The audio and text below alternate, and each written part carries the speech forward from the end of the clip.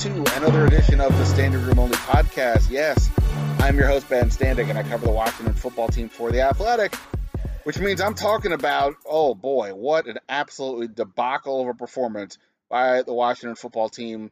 56-14 loss at Dallas on Sunday night. It's not even that they lost that bad on a football perspective. It's that they just looked like an absolute train wreck on the field. Off the field, then we see John Allen and Daron Payne throwing a punch, John Allen throwing a punch at Daron Payne after Payne kind of got in his face. It was a meltdown galore. Going to get into all that and more. I just had a conversation a few minutes ago with a great guest, our friend Dan Hellie, of course, the former longtime NBC4 sports anchor here in Washington, D.C., went to the NFL Network, now does things for DirecTV, NFL coverage for DirecTV, and he also has the great Hellie Pod, a really fun podcast I recommend people checking out.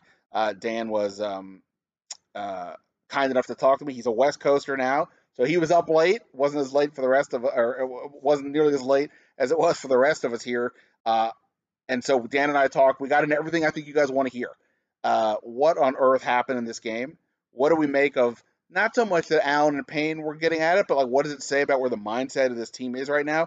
John Allen, of all people, the team's nominee for the Walter Payton Man of the Year award, getting involved like that says something about how everybody's being pushed right now, I think, mentally and physically over there. They've been dealing with a COVID outbreak, injuries. This is now their third straight loss.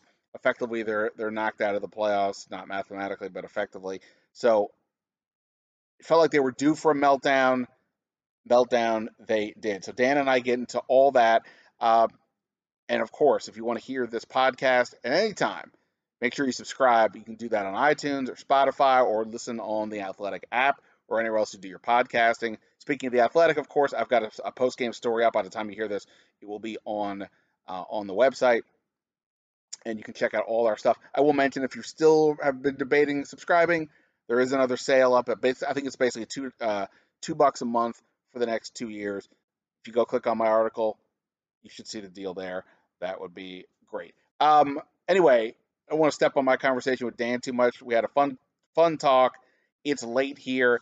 Ron Rivera will talk tomorrow. We'll get more sense from him about what happened in this absolute train wreck of a loss that was just a mess in all three phases.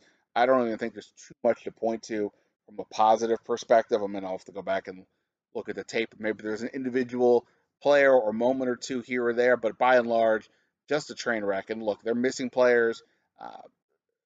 There's a lot going wrong with this team. There's also whatever the emotional toll that some of these players, or emotional impact that some of these guys are kind of dealing with from the news of on Thursday night going into Friday that DeShazer Everett was the driver in a fatal car accident in which the passenger died. I suspect we'll hear more about that situation this week, but nonetheless,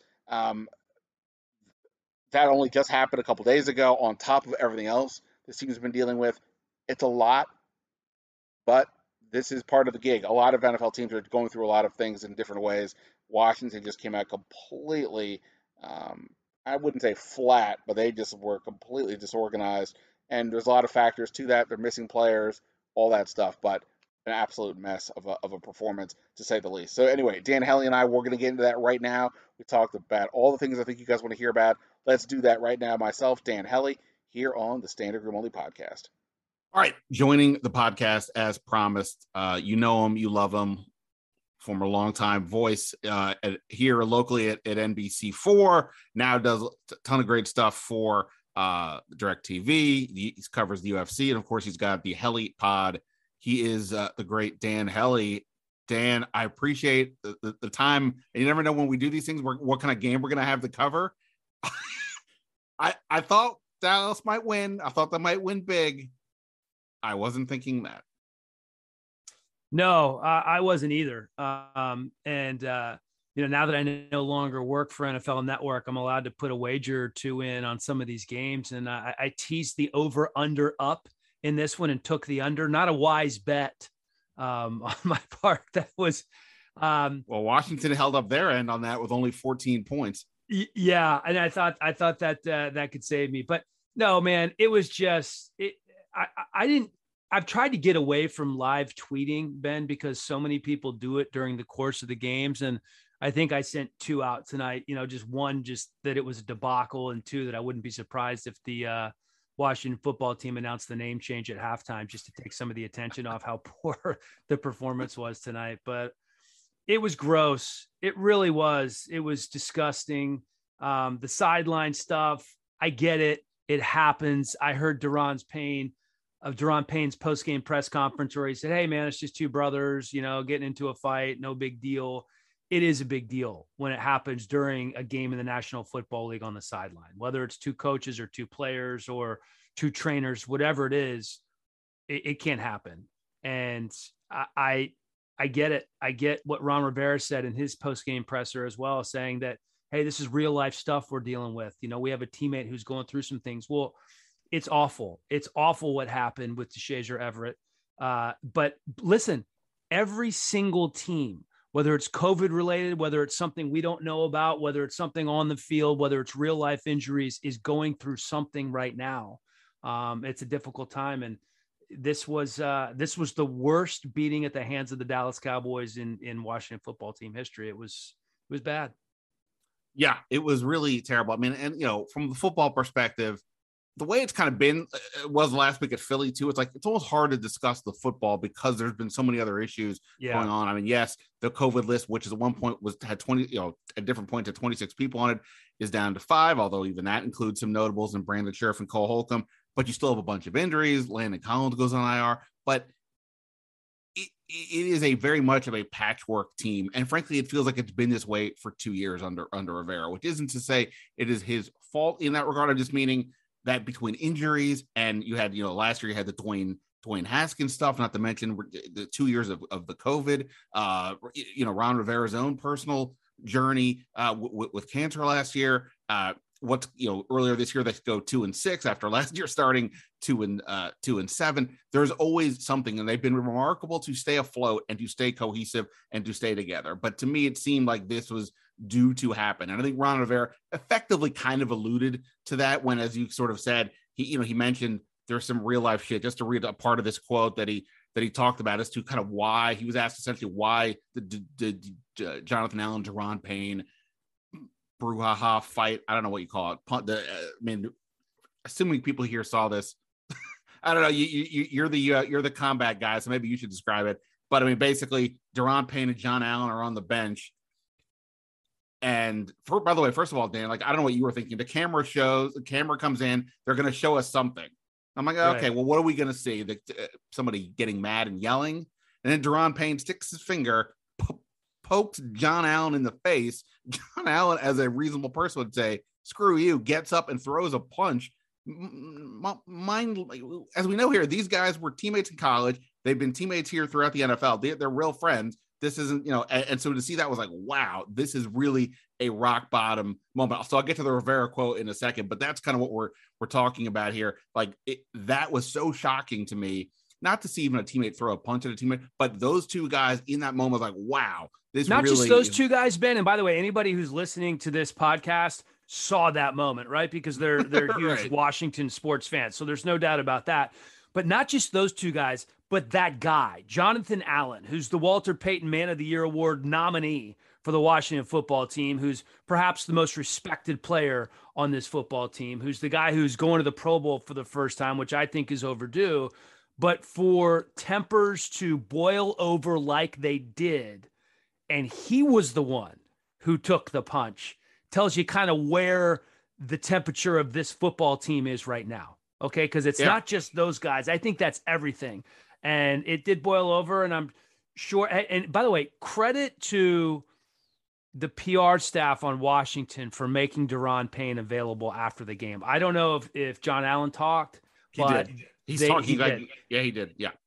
And credit to them to making those guys available, because a lot of teams wouldn't have done that. But that's people are going to be talking as much about the sideline incident on a national level as they are about the result of the football game. And it's an indictment on everybody involved in the organization. And maybe that's not fair, but that's the way it is right now.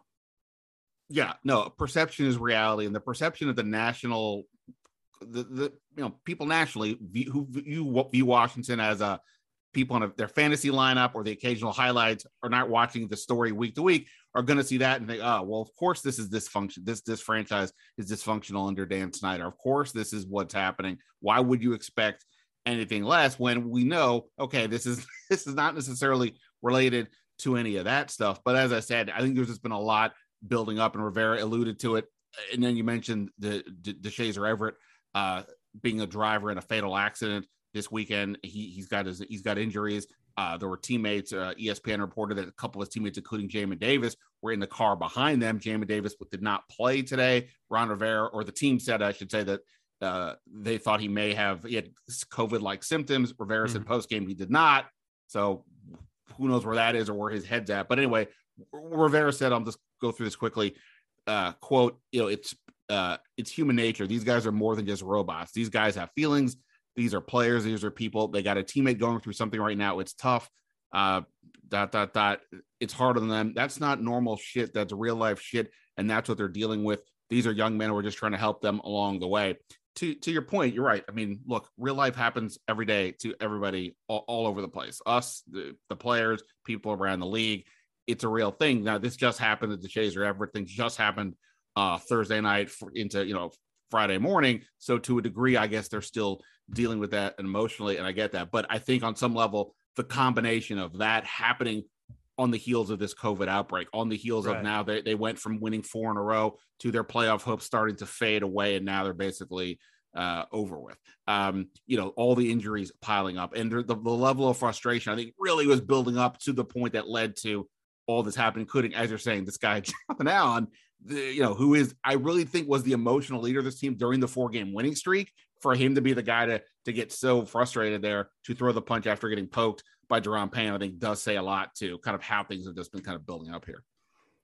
Yeah. And listen, with the COVID situation, a lot of teams have been hit harder than others, right? Obviously, Washington, with 26 players on the list at one point, were hit really hard. But I point to the Buccaneers, and yes, you have Tom Brady at quarterback. So they are automatically 2 or 3 levels above most other teams in the National Football League because of that. But playing without Mike Evans, Chris Godwin, Leonard Fournette, Levante David, JPP, Antoine Winfield, and by the way, Shaq Barrett, one of their better defensive players, was injured about midway through the game, absolutely trounced Ron Rivera's old team. Okay, so you're talking 6, 7, 8 starters. Okay, most of them Pro Bowl caliber starters, and they went out there and beat Carolina 32-6. So it can be done. Look at what the Colts did against the Cardinals a couple of days ago with a makeshift offensive line and without several players who were normal contributors. It can be done. So I don't think you can use that as an excuse. It's been a tough couple of weeks, but it's been a tough couple of weeks for everybody in the National Football League. Yeah, without a question. You know, it's funny. You go back to the beginning of the year. They go 2-2 in their first 4 games, and they were a stupid Giants offside penalty away, and Taylor Heinicke having some final minute heroics against Atlanta from being 0-4. And then because they were able to do that, yes, they lost the next 4, but then they rallied. I'd wrote them off at 2-6, but the season could have gone very sideways, very quick at 0-4. And I think on some level, I guess my point is on some level is like they have been fighting I don't want to say fighting uphill as if they're having obstacles. Everybody has obstacles, to your point. It's just, I don't know how good they've been the whole year. Even when they had the 4-game winning streak, you can look at each of those games. Yeah, they beat Tampa, or let's not dismiss that. They beat a Carolina team with Cam Newton. Carolina has not won. They're 0-5 with Cam Newton as their starting quarterback since. So they were kind of a mess. The next game, they beat Seattle. Seattle just lost today to the Bears. They've been terrible pretty much all year. The next game, they go to the Raiders, beat a Raiders team, which isn't bad, but they obviously had the John Gruden situation, the Henry Ruggs situation. Those are 2 important players or important people to their situation. So they weren't completely right. So my point is, like, even when they've been winning, it's kind of like, I don't know what's going on here. And I just feel like I guess I'm saying, like, to a degree, they've been kind of overachieving over the last 2 years. And it kind of brings up the larger point is, at best, they've just been incredibly mediocre. for these 2 years under Rivera. You can just say for whatever the reason, we can come up with any excuse we want. It doesn't matter. As you're saying, you have to look at everybody's excuses. They've been mediocre at best. Tonight was obviously an utter disaster. And it does sort of lead to the bigger question of what is this team? Like how much of a setback did they actually take off of the momentum they had last year? It's a question we'll be doing autopsies on for a bit here now. But, let me ask you, as you watch this, how much setback has this team taken since the hope that came at the end of last year? Well, I think the biggest difference with what this team is now, as opposed to what we thought they would be prior to the season, is obviously I think many thought this was the potentially a defense that could carry a team into the playoffs. And clearly it's not. Obviously there have been some injuries. Chase Young has not built on his rookie season. He got hurt. Wasn't playing great at the time. Yeah, he was double teamed a lot, but he wasn't producing like he was expected to produce. Now, what is he going to be when he comes back? The back end hasn't played well. We knew, I think, going into the season that the linebackers were the weakest unit on the defense, and the D-line overall hasn't generated the pressure that we anticipated that they would. So if you want to look at what we thought they would be and what they are now, it's disappointing on the defensive side of the ball. And offensively, I don't know exactly what we thought this team was going to be. I think we did anticipate that Curtis Samuel was going to play more than 82 snaps, which is about what he's played. I thought you were just going to say you anticipated he would play. Right, which is incredibly disheartening. I can't imagine what the offensive coaches, when they're trying to put a game plan together, it's like Terry McLaurin and the Miracles, right? I was never sold that Taylor Heinicke had anything more than moxie. And I think that he has that in spades, right? You're not going to be able to win football games on a consistent basis with Taylor Heinicke. And I think they knew that. I think he was a Band-Aid when Fitz went down and they had to put him in there. This is a below average football team. I don't know what we thought this team was going to be going into the season, if the defense didn't perform. In order to be a playoff caliber football team, this defense had to be great. And they haven't even been good, let alone great. So this is as close to a blank slate for a team that's not going to be picking in the top 10 as you can find. That's what this team is. I mean, this is a piece of clay that you can mold into anything you want. You better find somebody that's going to be able to mold it, because I don't love what they've been doing from a free agent standpoint. I don't love what they've been doing through the draft thus far. And to be honest, the clock is ticking. The clock is ticking on the front office. The clock is ticking on Ron Rivera. I think you have one more year to get this going. Yeah, I mean, again, we do the autopsy on the season. The free agency class and the draft class, really disasters all the way around, at least on the bigger end stuff. I'm not saying the draft picks can't become good players, but in terms of this year, almost none of them contributed in any really meaningful way. I think John Bates is probably the best rookie they've had. He's been fine, but he's a backup tight end. That's not a thing. And obviously their main frontline free agent additions, Ryan Fitzpatrick, William Jackson, who didn't play tonight with a calf injury, and Curtis Samuel. I mean, literally Fitzpatrick played less than 2 quarters. Samuel's barely played that so far. And Jackson's been better than lately, but he was terrible early in the year. What makes it even more painful, Ben, after a game like tonight, is you have to see a guy like Micah Parsons, who, by the way, has performed, 10 times better than anybody thought he would at this point, right? And then you have Jamin Davis, who you don't even know what he is right now. Yes, he's played gradually more as the season has gone on, but there's no comparison between the two, right? One's in the conversation for Defensive Player of the Year, and the other one, you don't know if he's going to be able to be a consistent contributor on defense, even as a backup at this point. The other one has performed so uninspiring at the moment that if you say what's their offseason needs after quarterback, linebacker might be next. After you spend a first round pick on a linebacker, right, that can't happen, right? I mean, that's a rough spot to be in for sure. Last week the Eagles run all over Washington. This week it was Dak Prescott in the passing game, 389 yards passing. They were 10 of 15 third down. Washington only had 257 yards of total offense. Taylor Heinicke stats for the second time. And like, I thought his worst game as a starter this year was the last Dallas game. Now I have now there's a new low bar. This was worse. Again, not all on him. The offensive line gave him no protection. And again, he was missing a bunch of guys, but the very first pass of the game, he throws downfield to Terry McLaurin.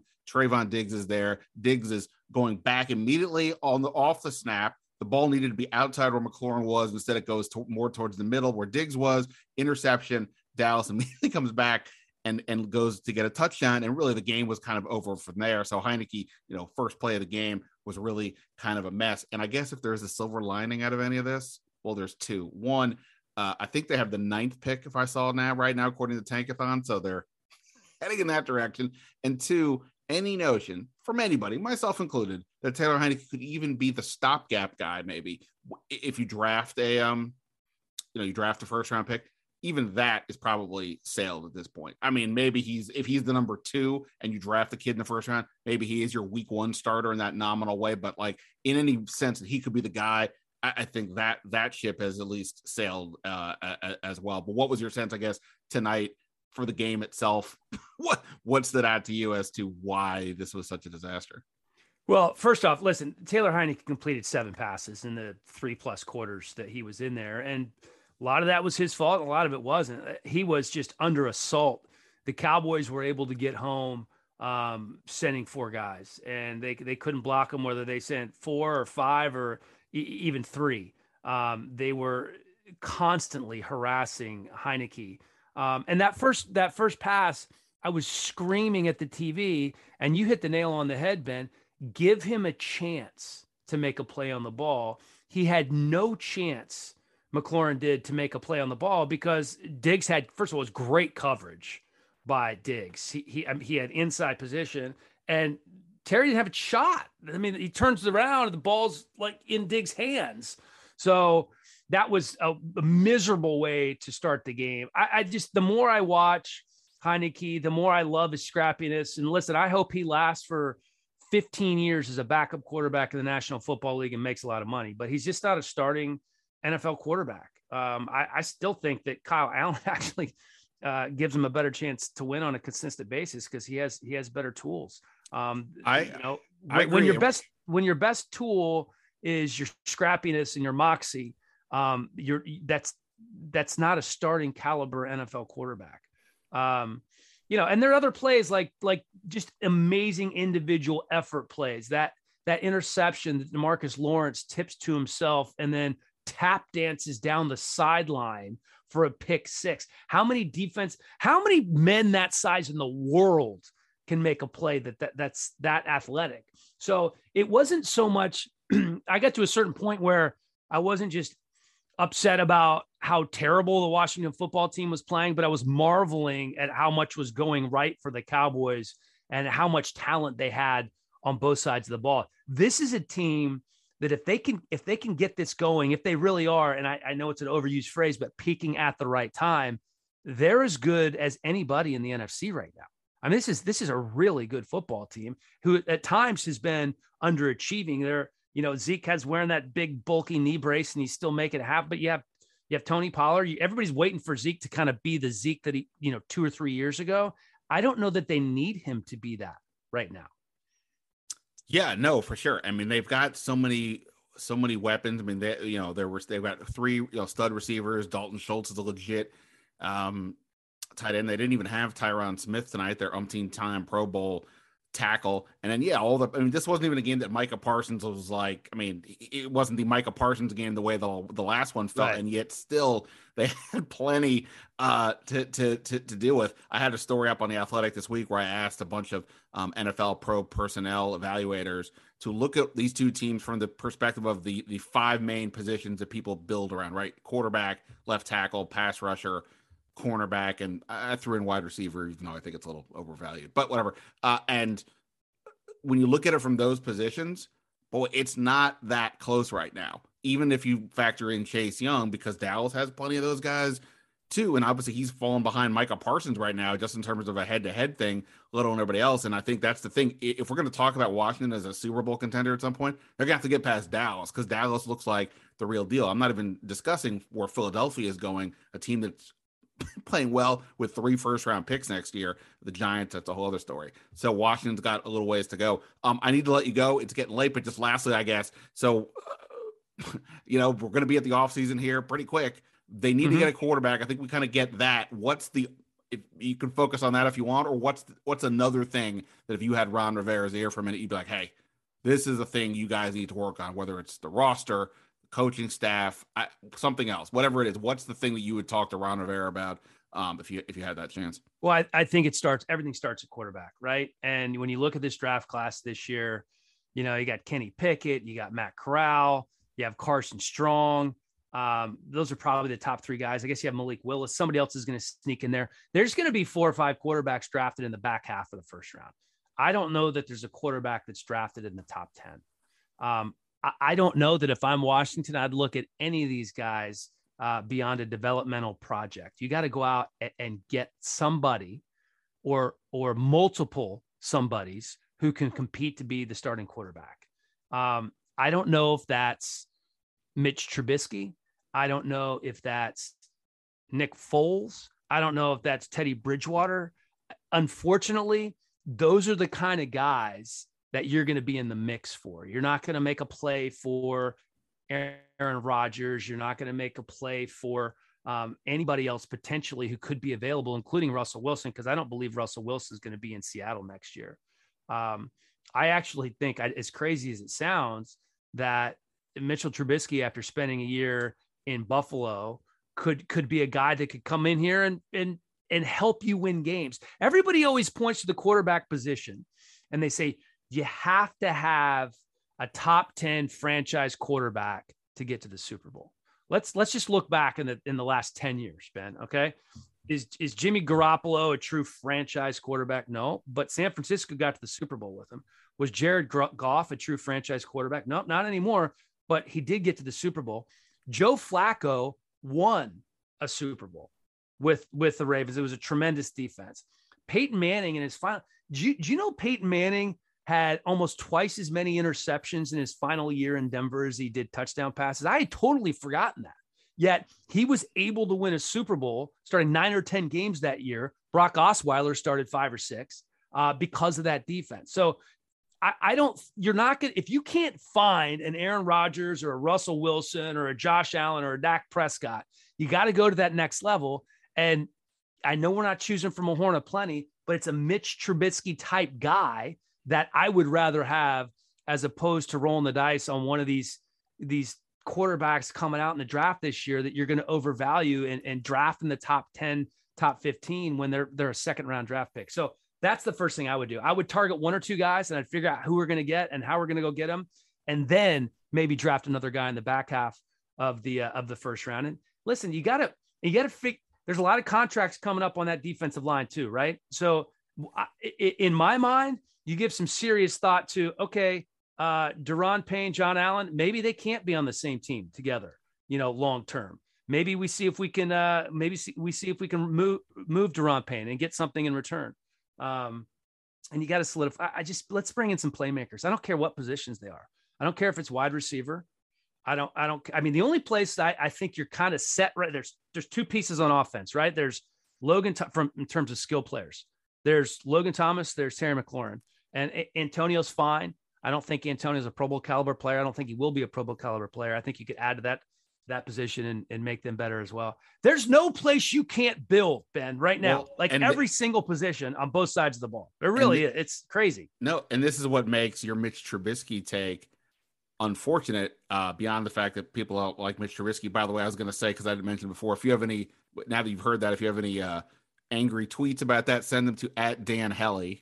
I forgot to mention your Twitter handle before. No, so like Ron Rivera preaches this a lot. When they didn't get Stafford, his counter was, "Hey, all the quarterbacks you just said, including Nick Foles with the Eagles, all these guys won. You can build around the team and add the quarterback." The problem is they had things to build. The other stuff was good. And Washington, what's so disheartening about how this season has unfolded is all the other stuff doesn't look nearly as good as it did. If the defense was a legit top 10 defense, then the idea of adding that guy would be easier to do. If Gibson had been able to stay healthy this year, it would be easier to say that, et cetera, et cetera. Plus, we don't even know, like Brandon Scherf has been here this year.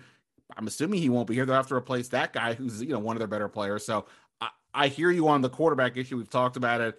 It is not an easy, the landscape is such that you absolutely have to consider the Mitch Trubisky's of the world, regardless of what you think about that, because that's the reality.